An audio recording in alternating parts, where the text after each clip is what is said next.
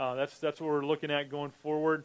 I'm glad we're together today, and we are, for the next 2 weeks, going to kind of close out this section of our series in the book of Acts before moving to the book of Philippians for the summer. So today we're in Acts chapter 12, verses 1 to 19. If you have your Bible, go ahead and turn there. We put words on the screen as well, but I always think it's helpful if you have a Bible to have it in front of you. If you don't have one, let me know, and we'll just give you one because we would love for you to have God's Word in your hands. So here's what we're doing today. We're looking at Acts chapter 12, verses 1 through 19, and it seems, God just always seems to do this, that this seems really fitting for us to be in this passage at this time. Our church has a long history, something I'm really grateful for, that from the beginning our church has had kind of this commitment to raising up and then sending out and praying for and providing for missionaries to go all across the globe. And so a good portion of our budget goes to those missions partners. And some have been brought up in this church and then sent out by this church to do that work. It's a great privilege and responsibility for us to play an active role in God's work to have the gospel advancing to the nations. And we do that recognizing that those missions partners are often giving up freedoms that we enjoy and take for granted and all sorts of things that we have that make our lives comfortable. Maybe towards the top of that list, being surrounded by friends and family who we know and love us. And so making a commitment to go to another part of the world, forcing kind of separation from family, brings about all sorts of extra challenges. And there are places in the world where they just naturally face all sorts of extra challenges. So we have some missionaries right now of ours that are in a pretty tough spot. More about that this week as we send out some messages and encourage you to pray. But it seems fitting that at this time we're in the book of Acts chapter 12, because here in Acts chapter 12 we're going to see that though God is certainly at work, we've seen that. The church is growing in number and the church is expanding to new areas. But along with that growth and expansion has come some stresses. They've experienced the challenges of cross-cultural ministry. They have seen the potential for division. And they've seen some degree of opposition. Most of the time so far in the book of Acts, that opposition has come from Jewish religious leaders.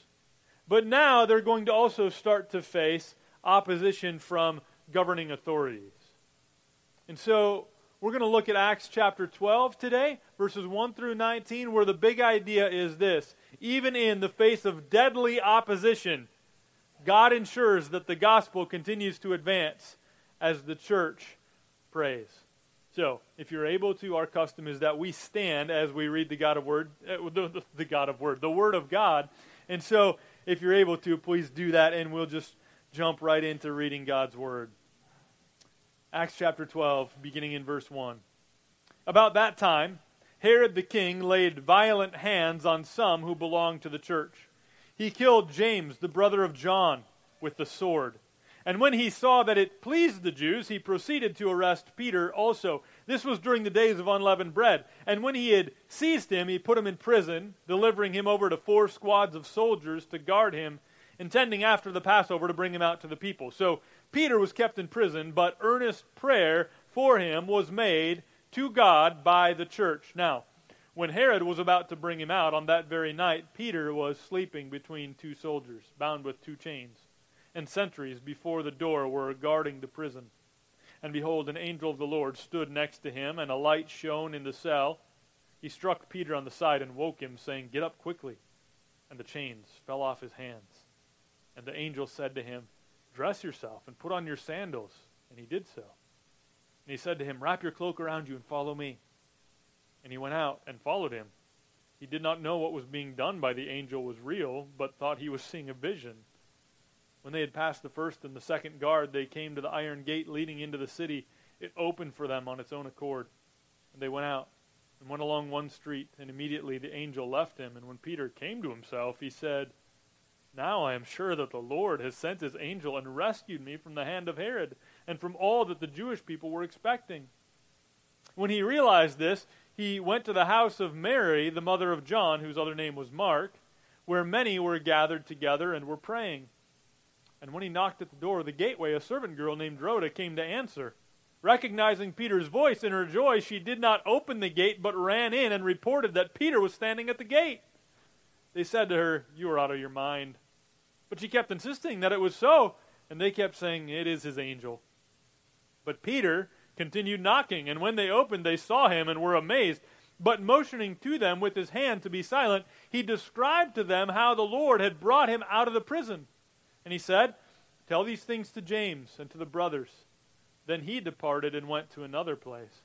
Now, when day came, there was no little disturbance among the soldiers over what had become of Peter. And after Herod searched for him and did not find him, he examined the sentries and ordered that they should be put to death. Then he went down from Judea to Caesarea and spent time there. Amen. You can be seated. All right. So let's get to work at looking at this passage. We want to first understand what God's Word says. And as we understand what God's Word says, then we want to apply it to our lives. And I think there's plenty to apply here. First point, verses 1 through 5, is just this: persecution, prison, and prayer. Persecution, prison, and prayer. Luke is the narrator here, and he tells us that this is happening about that time. Okay, around the same time as the events of chapter 11. Just so we kind of have a timeline in our mind, this is probably in the early 40s. I think it was the year 44 when this King Herod died, so it had to have been before that. Okay, and then we're introduced to this character. It says, Herod the king laid violent hands on some who belonged to the church. I need to pause there because you hear the word Herod, and if you've spent some time in the Bible before, your mind is thinking of this one guy named Herod, or maybe two different guys named Herod. I'm telling you, there's actually three different guys named Herod, three different generations of Herods. Okay, and so I want us to understand which one this is. There was Herod, the grandpa of this Herod that we're talking about here, who at the time of the birth of Jesus ordered that all male children 2 years of age and younger in the town of Bethlehem be killed because he felt threatened by this newborn king. The Christ, the Messiah, was born. So remember that? That's what forced Jesus and his family to flee down to Egypt. It was Herod the Great. Okay? Herod the Great's son, who was actually this Herod's uncle, okay, became the next king, and it was that Herod who ordered the beheading of John the Baptist. And now we're into the third generation of Herods, and this Herod is, so one thing these Herods have in common is they seem to be enemies of Jesus and his church, right? And that's exactly what's happening here with this Herod as well. This King Herod laid violent hands on some who belonged to the church. And verse 2 tells us this: he killed James, the brother of John, with the sword. We've seen persecution, we've seen even execution so far in the book of Acts. Remember, a man named Saul was overseeing the execution of a man named Stephen, and now it's coming from the government. It's King Herod who is saying these people need to be put to death. And he's starting right at the top. He's starting with one of Jesus' 12 disciples. Now, man, all these names, confusing. There's three different Herods. There's a couple different guys named James as well, right? So the James that he's speaking of here in verse 2, when it says James was put to death with the sword, this is James, one of Jesus' 12 disciples. There was a couple of disciples, James and John, who were brothers, sons of Zebedee. James and John, brothers with one another. The John who wrote the Gospel of John and 1st, 2nd, 3rd John and Revelation, his brother was James. And that James did not write the book of James. That was a different James. Okay? But this James, the disciple of Jesus, brother of John, one thing you might remember about him, we learn a lot more about John in the Gospels, but you might remember that this brother of John named James, one of Jesus' 12 disciples, he was the one who came with John up to Jesus and asked him, I think it was Mark 10, hey, can we be at your right hand and left hand when you're in glory? And Jesus, remember, told them, it's not for me to decide that. And he said, are you able to be baptized, or are you able to kind of like drink the cup that I'm about ready to drink? Right? Jesus was warning them of his impending death and saying it's going to come to you too. Well, here in verse 2, it's come to James, just like Jesus said. James is indeed put to death. He's martyred for his faith in Jesus by King Herod. Now, King Herod, yes, he's evil. He's also a people pleaser. He's kind of a populist kind of king. He's going to do whatever would please the Jewish people. And that's what leads him to, after executing James, turning his attention to somebody else. Look at what it says here in verse 3. It says, and when he saw that it pleased the Jews. So it's almost like he was using James as this test case. He wants to know, are the Jews going to be happier with me if I take out some of these followers of the way, these followers of Jesus? If I take some of them out, are they going to be happy? And so he starts with James, and it pleased the Jews. Seeing therefore that it pleased the Jews, what does he do next? It says, he proceeded to arrest Peter also. Peter, the disciple of Jesus, who's now kind of like the leader in the church. And when he saw that it pleased the Jews, he proceeded to arrest Peter also. And it tells us this was during the days of unleavened bread. And when he had seized him, he put him in prison, delivering him over to 4 squads of soldiers to guard him, intending after the Passover to bring him out to the people. So Peter was kept in prison, but earnest prayer for him was made to God by the church. Okay? So he knows the Jewish people that he's governing well enough to know, okay, they have these customs, and I can't bring out this man who I want to see executed. I want him to be next. They seem to be happy that I executed James. Peter's going to be next, but I have to wait till their feast of unleavened bread and Passover's over. And after that's done, the plan is take him out of prison, but while he's in prison, make sure he's guarded really, really well. Okay? So that's what's happening as we open up Acts chapter 12. So what are the fellow believers going to do? I mean, would you be scared? Yes, right? Now, the man probably with the most power in that area, King Herod, is laying violent hands on some who belong to the church, and he's starting right at the top. He's already killed James. Now Peter's in prison. What are they going to do? Vote to impeach him? Right? What are they going to do? What are they going to do with this leader? Storm the palace? Make a plan to bust Peter out of prison? Well, here's what they do. Did you see that at the end of verse 5? But earnest prayer for him was made to God by the church. The church doesn't organize a protest or go grab their guns. The church grabs their greatest weapon given to them by God. Prayer. And it says, I love just the simplicity of it, they're praying for Peter. So it tells us who they're praying for. Prayer for him, and it was made to God, right? That's who we pray. We don't send prayers to other people. We pray to God. So prayer for him to God by the church. The church gathering together to pray for Peter to God. And it says that it says earnest prayer. That's the adjective that goes with prayer. And the original word there means kind of this combination of perseverance and intensity. Okay? So their prayer wasn't just like a quick, well, we'll see if we'll just kind of throw this one out there and see what happens. It wasn't a casual kind of prayer. It was a persevering, intense kind of prayer that the church is making for their brother Peter and their leader Peter. Let's just pause here for a moment, and a point of application for us, I think, would be a very simple one. We need to pray, church. There is a battle raging all around us, and we're not praying enough. I think one of the reasons we don't pray enough is most of the time to us, I think most of the battle is invisible. We just don't see it. And because we don't see a battle going on around us, we fail to pray. But what's actually happening around us is there's kind of a teaming up of the devil, the world, and our sinful flesh teaming up against us, and really life and death is at stake. Here's what it says in Ephesians chapter 6.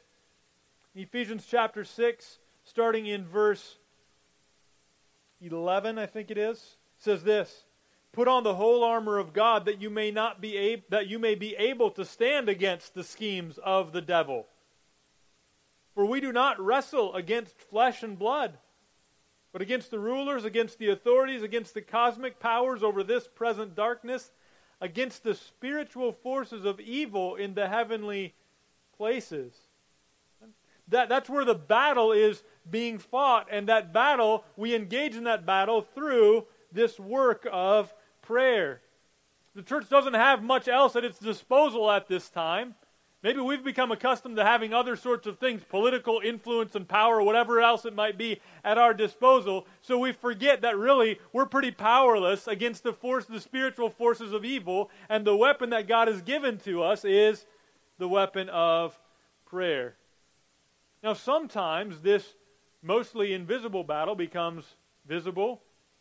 Maybe in your mind you have pictures of ISIS in Libya or stories of Boko Haram in Nigeria. We can even think about, like I mentioned before, our own missionaries, and they're in a tough spot. All right, we're going to get some information out to you about how you can be praying for Mandy this week. Mindy continues to, having to leave the mission field now and get treatment in order that her life might be saved here in the States so that she might be able to continue on in that work that God has called her to. Continue to support Mary Beth and Bayo in Nigeria, which is an extremely dangerous spot in the world for Christians to be living right now. So later in that same passage in Ephesians 6, it says this, verse 18, praying at all times in the Spirit with all prayer and supplication, and to that end keep alert with all perseverance, making supplication for all the saints. That's what we're going to do this week. So I just thought, what's some application, some potential application of the Word of God here? Well, we need to pray. Well, what did the church do when they saw the danger that had been raging all around, but now they see it face to face? Peter's sitting in prison. The church earnestly prays for him. We couldn't find a time on scheduling to, here's where everybody can get together. So here's what we're going to do. We're going to send out some messages this week to everybody that's on the church distribution prayer list, okay? If you have Gmail, check your promotions folder. Sometimes it goes there, okay? And we'll get these messages out to you so that each day there's going to be one of our missions partners that we're praying for, okay? You can do that alone. You can do that together as a family. Maybe that's just a commitment. You say, as a family this week, we're going to be doing this. Maybe you get together with a couple other families whenever you can this week and just pray together. I think that would be a pretty obvious application of what we see here. The church earnestly praying for those that are in a tough spot, in this case, Peter. All right, so what is God going to do as the church prays? Peter in prison, church praying. What does God do? Look at verse 6. Gives us the time now when Herod was about to bring him out on that very night. Okay, so it's the next day. Passover, Feast of Unleavened Bread is over. He's going to bring him out. They already have the verdict in mind. He's going to die just like James died. Right? He's going to be executed. That's what's going to happen the next day. But Peter was sleeping between two soldiers. Listen to how Luke highlights how secure this prison was. Peter's sleeping between two soldiers, bound with two chains, and sentries before the door were guarding the prison.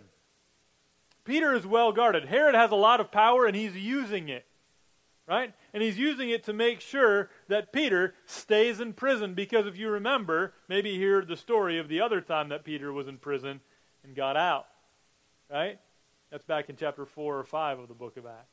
So he's making sure. He's got chains. He's got guards. There's other guards at the door. And Peter, he's cowering and anxious in the corner, right? Because tomorrow he dies. Or, no, wait, did you read the text? That's not what Peter's doing. What's Peter doing? Did you notice this? Peter's sleeping, right? Verse 6 just says, Peter's just sleeping. Is that what you do on the night before your execution? Chains on your arms, guards at your sides. It's time to sleep, right? Sometimes you got something coming up the next day that's not nearly as significant as that, and it's hard to sleep, right? He's just sleeping. And then it says this. I think Luke is really trying to emphasize all throughout this that the church is doing about the only thing the church can do. It's praying, right? And Peter, he doesn't even know what's going on, really. Did you hear as I read that? I mean, he's just sleeping. He knows what's coming, but he's sleeping. And now, here's what happens. An angel has to wake him up. Behold, an angel of the Lord stood next to him, and a light shone in the cell. It seems that usually when angels come, they get attention of people right away. Peter keeps sleeping. He struck Peter on the side and woke him, saying, "Get up quickly." Okay? And the chains fell off his hands. And now, Peter, we're going to find out here in a little bit, it's kind of like he doesn't really, it's like he's not totally awake yet. Like he was sleeping and he gets whacked by the angel and told to get up.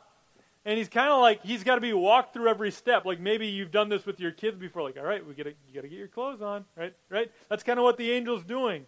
Get up quickly. Verse 8, and the angel said to him, "Dress yourself and put on your sandals." And he did so. And he said to him, "Wrap your cloak around you and follow me." And he went out and followed him. Now listen, here's what it says. He did not know that what was being done by the angel was real, but thought he was seeing a vision, right? So the whole time, some of you, this is kind of how you are in the morning until you get coffee. It's just kind of like this, like I'm kind of awake. Like the whole time, it's like Peter's not even, he's not sure. He had a vision in chapter 10. That was really important. Like maybe there's just another one of those visions. He's not totally sure what's going on. But, verse 10, when they had passed the first and the second guard, they came to the iron gate leading into the city. Okay, so he's already had the chains fall off. The two guards who were next to him, he's gotten past them, got past the first and the second guard. Now they get to an iron gate and it just opens by itself. And they went out and went along one street, and immediately the angel left him. And then it says this in verse 11, when Peter came to himself. So it's kind of like this is like for you, like the moment when you finally drank your coffee and it kicks in, right? All of it, like now he gets it. When Peter came to himself, he said, "Now I am sure that the Lord has sent his angel and rescued me from the hand of Herod and from all that the Jewish people were expecting." Peter's not super actively involved in most of that process. God just rescues him, and then after the rescue has taken place, he gets what just happened, right? Now, let's pause here for a moment before we look at the rest of the passage and another point of application. I want to talk about what happens when we pray, because that's what the church was doing here. The church was praying. And we all know from our own experience and from what we see in Scripture that when we pray, God does not always give us what we ask. I assume since the church gathered together to pray for their leader, Peter, James, who was also in a position of leadership in the church, would have been somebody that the church would have prayed for, right? What happened to James? He died. He was executed. Our memory verse for this week, Matthew 7:7, doesn't mean that you'll get whatever you ask for if you have enough faith. As we'll see here in a bit, the people praying for Peter, they didn't have much faith at all. Yet God gave them what they asked for anyway. And we know that oftentimes people with a lot of faith pray, and God doesn't answer the way we prefer. Why is that? I don't totally know, but here's a couple things that I do know. I do know that Romans 8:28 says that God works together for good. God works all things together for good for those who love him and are called according to his purpose. I do know that Romans 11:33 says how unsearchable are his judgments and how inscrutable are his ways. I do know that I ask for stuff, then we should ask for stuff as we pray. But we ask for stuff knowing that I don't always know exactly what I need. Trusting, though, that God knows better than I do. And so sometimes we pray and we don't get exactly what we asked for, right? But sometimes we pray and God gives us what we ask for. That seems to be what happened here. Peter was rescued. Humanly speaking, that looked impossible. Chains, guards at the door, iron gate leading into the city. Yet all of it, Peter gets out of this maximum security prison at the last hour with little effort of his own, and it seems to be in response to the church praying. So church, we need to keep praying, not knowing whether God will give us what we ask or not, knowing that sometimes He will, and knowing and trusting that His ways are better than ours. So church, we must pray, and that's what we can expect when we pray. Now, this next section tells us what Peter does once he's free. I think it's really interesting and somewhat humorous as well. Verse 12, when he realized this, he went to the house of Mary, the mother of John, whose other name was Mark, where many were gathered together and were praying. So again, the church gathered together to pray. We're introduced to this guy named Mark, who's going to become more of a character in the next couple of chapters here. But the important part here is that the believers are gathered together to pray. Now this next part is funny.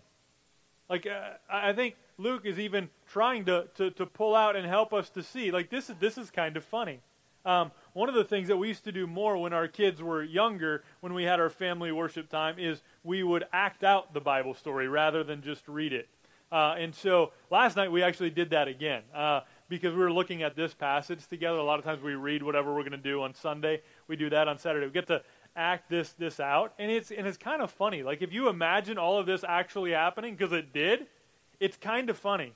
Because here's what we see happening. Look at verse 13. So Peter goes to the house where the believers are gathered. What are they praying for, according to verse 5? They're praying for Peter, right? Praying, we assume, that he would be released from prison, that he might continue to lead. Verse 13, when he knocked at the door of the gateway, a servant girl named Rhoda came to answer. Okay?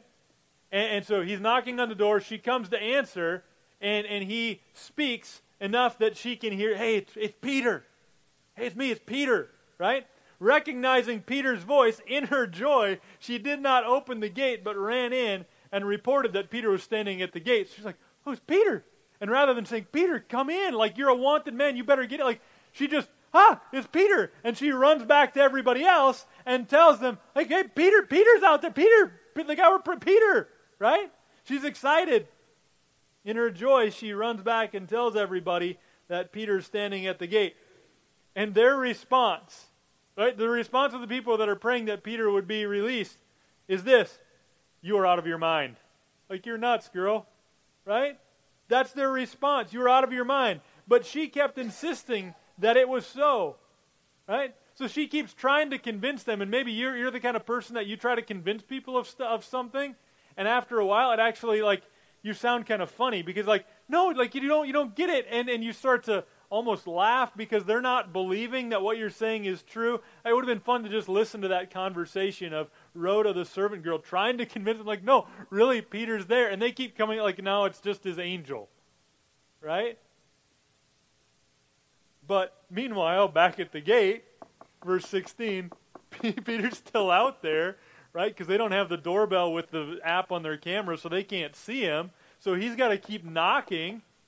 He's knocking. Peter continued knocking, and when they opened, they saw him and were amazed. Now, they must have been noisy, but Peter's a wanted man, and he's supposed to be executed the next day. So it says in verse 17, but motioning to them with his hand to be silent, now they finally got there, and now they're being loud. It's guys, be quiet. He described to them how the Lord had brought him out of the prison. He's got quite a story to tell. I don't even know, how many details he remembered, because he didn't even really get it till he was out. There's something about light, and then I got slapped on the side and chains, and, So he's telling this story, and he said, tell these things to James and to the brothers. Then he departed and went to another place. Interesting that Peter's goal, it seems to be, is that the gospel continues to advance. He's been the one looked at as the leader up to this point in the church in Jerusalem. But we're told now that he's going to another place. We're going to hear about Peter again, but his role doesn't seem to be quite as prominent anymore after this. It's almost though he's a man with a target on his back, and he's got to do his ministry a little more quietly. So he departs and he goes to another place. But he's not just concerned about preserving his own life. He's concerned also that the message of the gospel and the work of the church continue to advance, so he makes sure you've got to go tell James. Now, we heard earlier that a man named James had died, right? Peter knows this. This is a different James that he's talking about. So this James is the half-brother of Jesus. This is the James who wrote the book of James. And this is the James who's going to kind of, in some ways, kind of take the place of Peter as the primary leader in the church in Jerusalem. Okay? And Peter, concerned not just for his own life, but making sure that the gospel keeps going forward, says, make sure James and the brothers know about what's going on. And so, Peter then departs and goes to another place. People were surprised. No way, Peter's actually here. And now he leaves, and there's another kind of no way moment here in verses 18 and 19. Now when day came, there was no little disturbance among the soldiers over what had become of Peter, right? I mean, they're just trying to think. Like, they just went, like, we followed all of the protocols, right? We had 2 chains on him. We had the 2 guards here. We had the one stationed at the door. There's the iron gate. Like, we did everything we could, and Peter's gone again. This is not good for them. Because look at what we see next in verse 19. Verse 19, and after Herod searched for him and did not find him, he examined the sentries and ordered that they should be put to death. And then he went down from Judea to Caesarea and spent time there. I read that this was pretty much standard practice. If guards were in charge of prisoners and either intentionally or unintentionally allowed those prisoners to go free, then they would take on the punishment that the prisoner was supposed to get. Right? Okay? And so Herod is continuing his murderous rampages now against his own sentries. He's humiliated because he lost Peter. James is dead, and Peter is hiding out. But I don't want us to miss this point. I don't want us to miss the point that God is ensuring that the gospel is advancing. That's what we've seen all through Acts, haven't we? Back in Acts chapter 7, when it looked like as Stephen is having rocks thrown at him until he dies, do you think, uh-oh, is the church that's still really small at this point, is it going to be able to survive? And what happens? The church spreads. Persecution spreads of the church. The gospel advances. More and more people hearing the gospel, turning to Jesus in faith. And then we get here. And now James, one of the 12 disciples, is executed. Peter's put in prison. He's going to be next.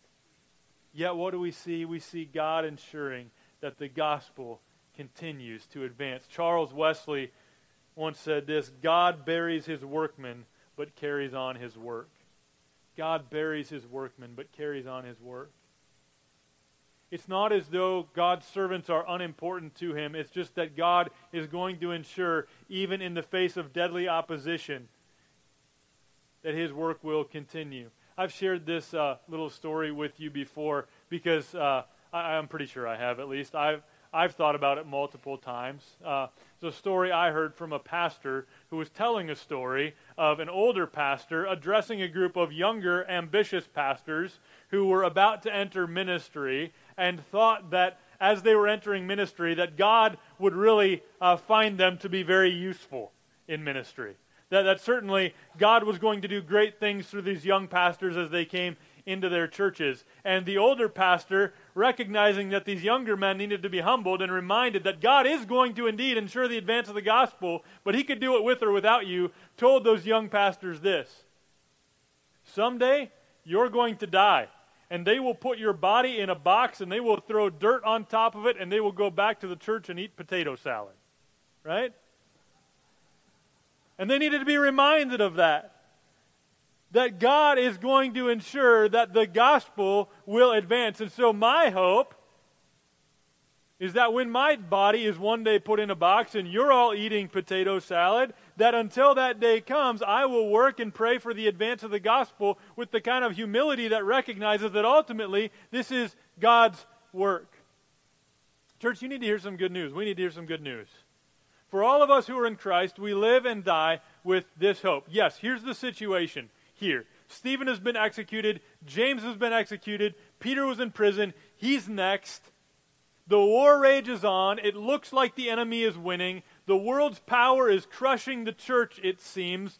But we need to be reminded of this, that the Jesus who saves is also the Jesus who comes again to judge. We know this, that the body they may kill, but God's truth abideth still. We know this, that the world doesn't win. Doesn't it feel like it sometimes? Doesn't it feel like the enemy, like the world, like our own sinful flesh, like them all teaming up together feels kind of crushing? We feel defeated at times. But in the end, the world doesn't win. Jesus comes to judge. King Herod, ISIS, whoever else may look like they're winning today. But unless they and anyone else repent and trust in Jesus, they will suffer eternally under his wrath. Because they don't have the final word. Jesus does. They don't win. Jesus does. And all of us who are united to Jesus by faith, we too win. All of the wrath of God the Father that we deserved has been poured out on Jesus, and our sins nailed to the cross with Christ. That's true for all of us who trust in Jesus as Lord and Savior. In Jesus, we have victory over sin and death. If you've yet to repent and put your faith in Jesus, you will encounter Jesus as judge, and you are guilty. The only way to be declared righteous rather than guilty is to trust in Jesus, who lived a perfect life and died in our place and rose from the dead with victory over sin and death. The only way for you to end in victory is to trust in Jesus. And that's the kind of thing that I think helps us to take a nap sometimes. That helps us to rest. That we can pray earnestly and rest. Shackled with chains of anxiety and depression maybe on each side, with temptation and fear standing at the door. We can pray earnestly and we can rest, knowing that if we should die, we will be with Jesus. That's where we're at now in the book of Acts. James, he's with Jesus. Peter, his day of execution is coming, but it's not yet. And until that day, he will continue to work, and God will continue to work. Even in the face of deadly opposition, God ensures that the gospel continues to advance as the church prays. Let's pray. Oh, Father, I'm really thankful for that. Thankful that though you do not need us, that you choose to use us. I'm thankful that though we were not all cleaned up and polished, that you pursued us. And that it is and was and continues to be your intention to be working through sinful, broken people who have been redeemed by the blood of the Lamb. That we might be involved in your work of ensuring that the gospel is spread to the nations. God, thank you for that privilege. We know that some of our brothers and sisters in Christ who are at work doing just that are in a really tough spot. So help us more and more to be a church that prays, that intercedes for others. And God, as we're about to sing, that as summer flowers we fade and die, fame, youth, beauty, those things just hurry by. But we also know that life eternal calls to us at the cross. And so we want to be people who spend our lives rejoicing in our Redeemer, who is the greatest treasure and the wellspring of our souls. God, would you help us to trust in him, no other? Would you help us to have souls that are satisfied in him alone? If we're satisfied in so many other things, we're not going to pursue you the way that we need to. So God, I pray that you would help us to be increasingly satisfied in Jesus, that we might give our lives to the work that he calls us to do. In Jesus' name, amen.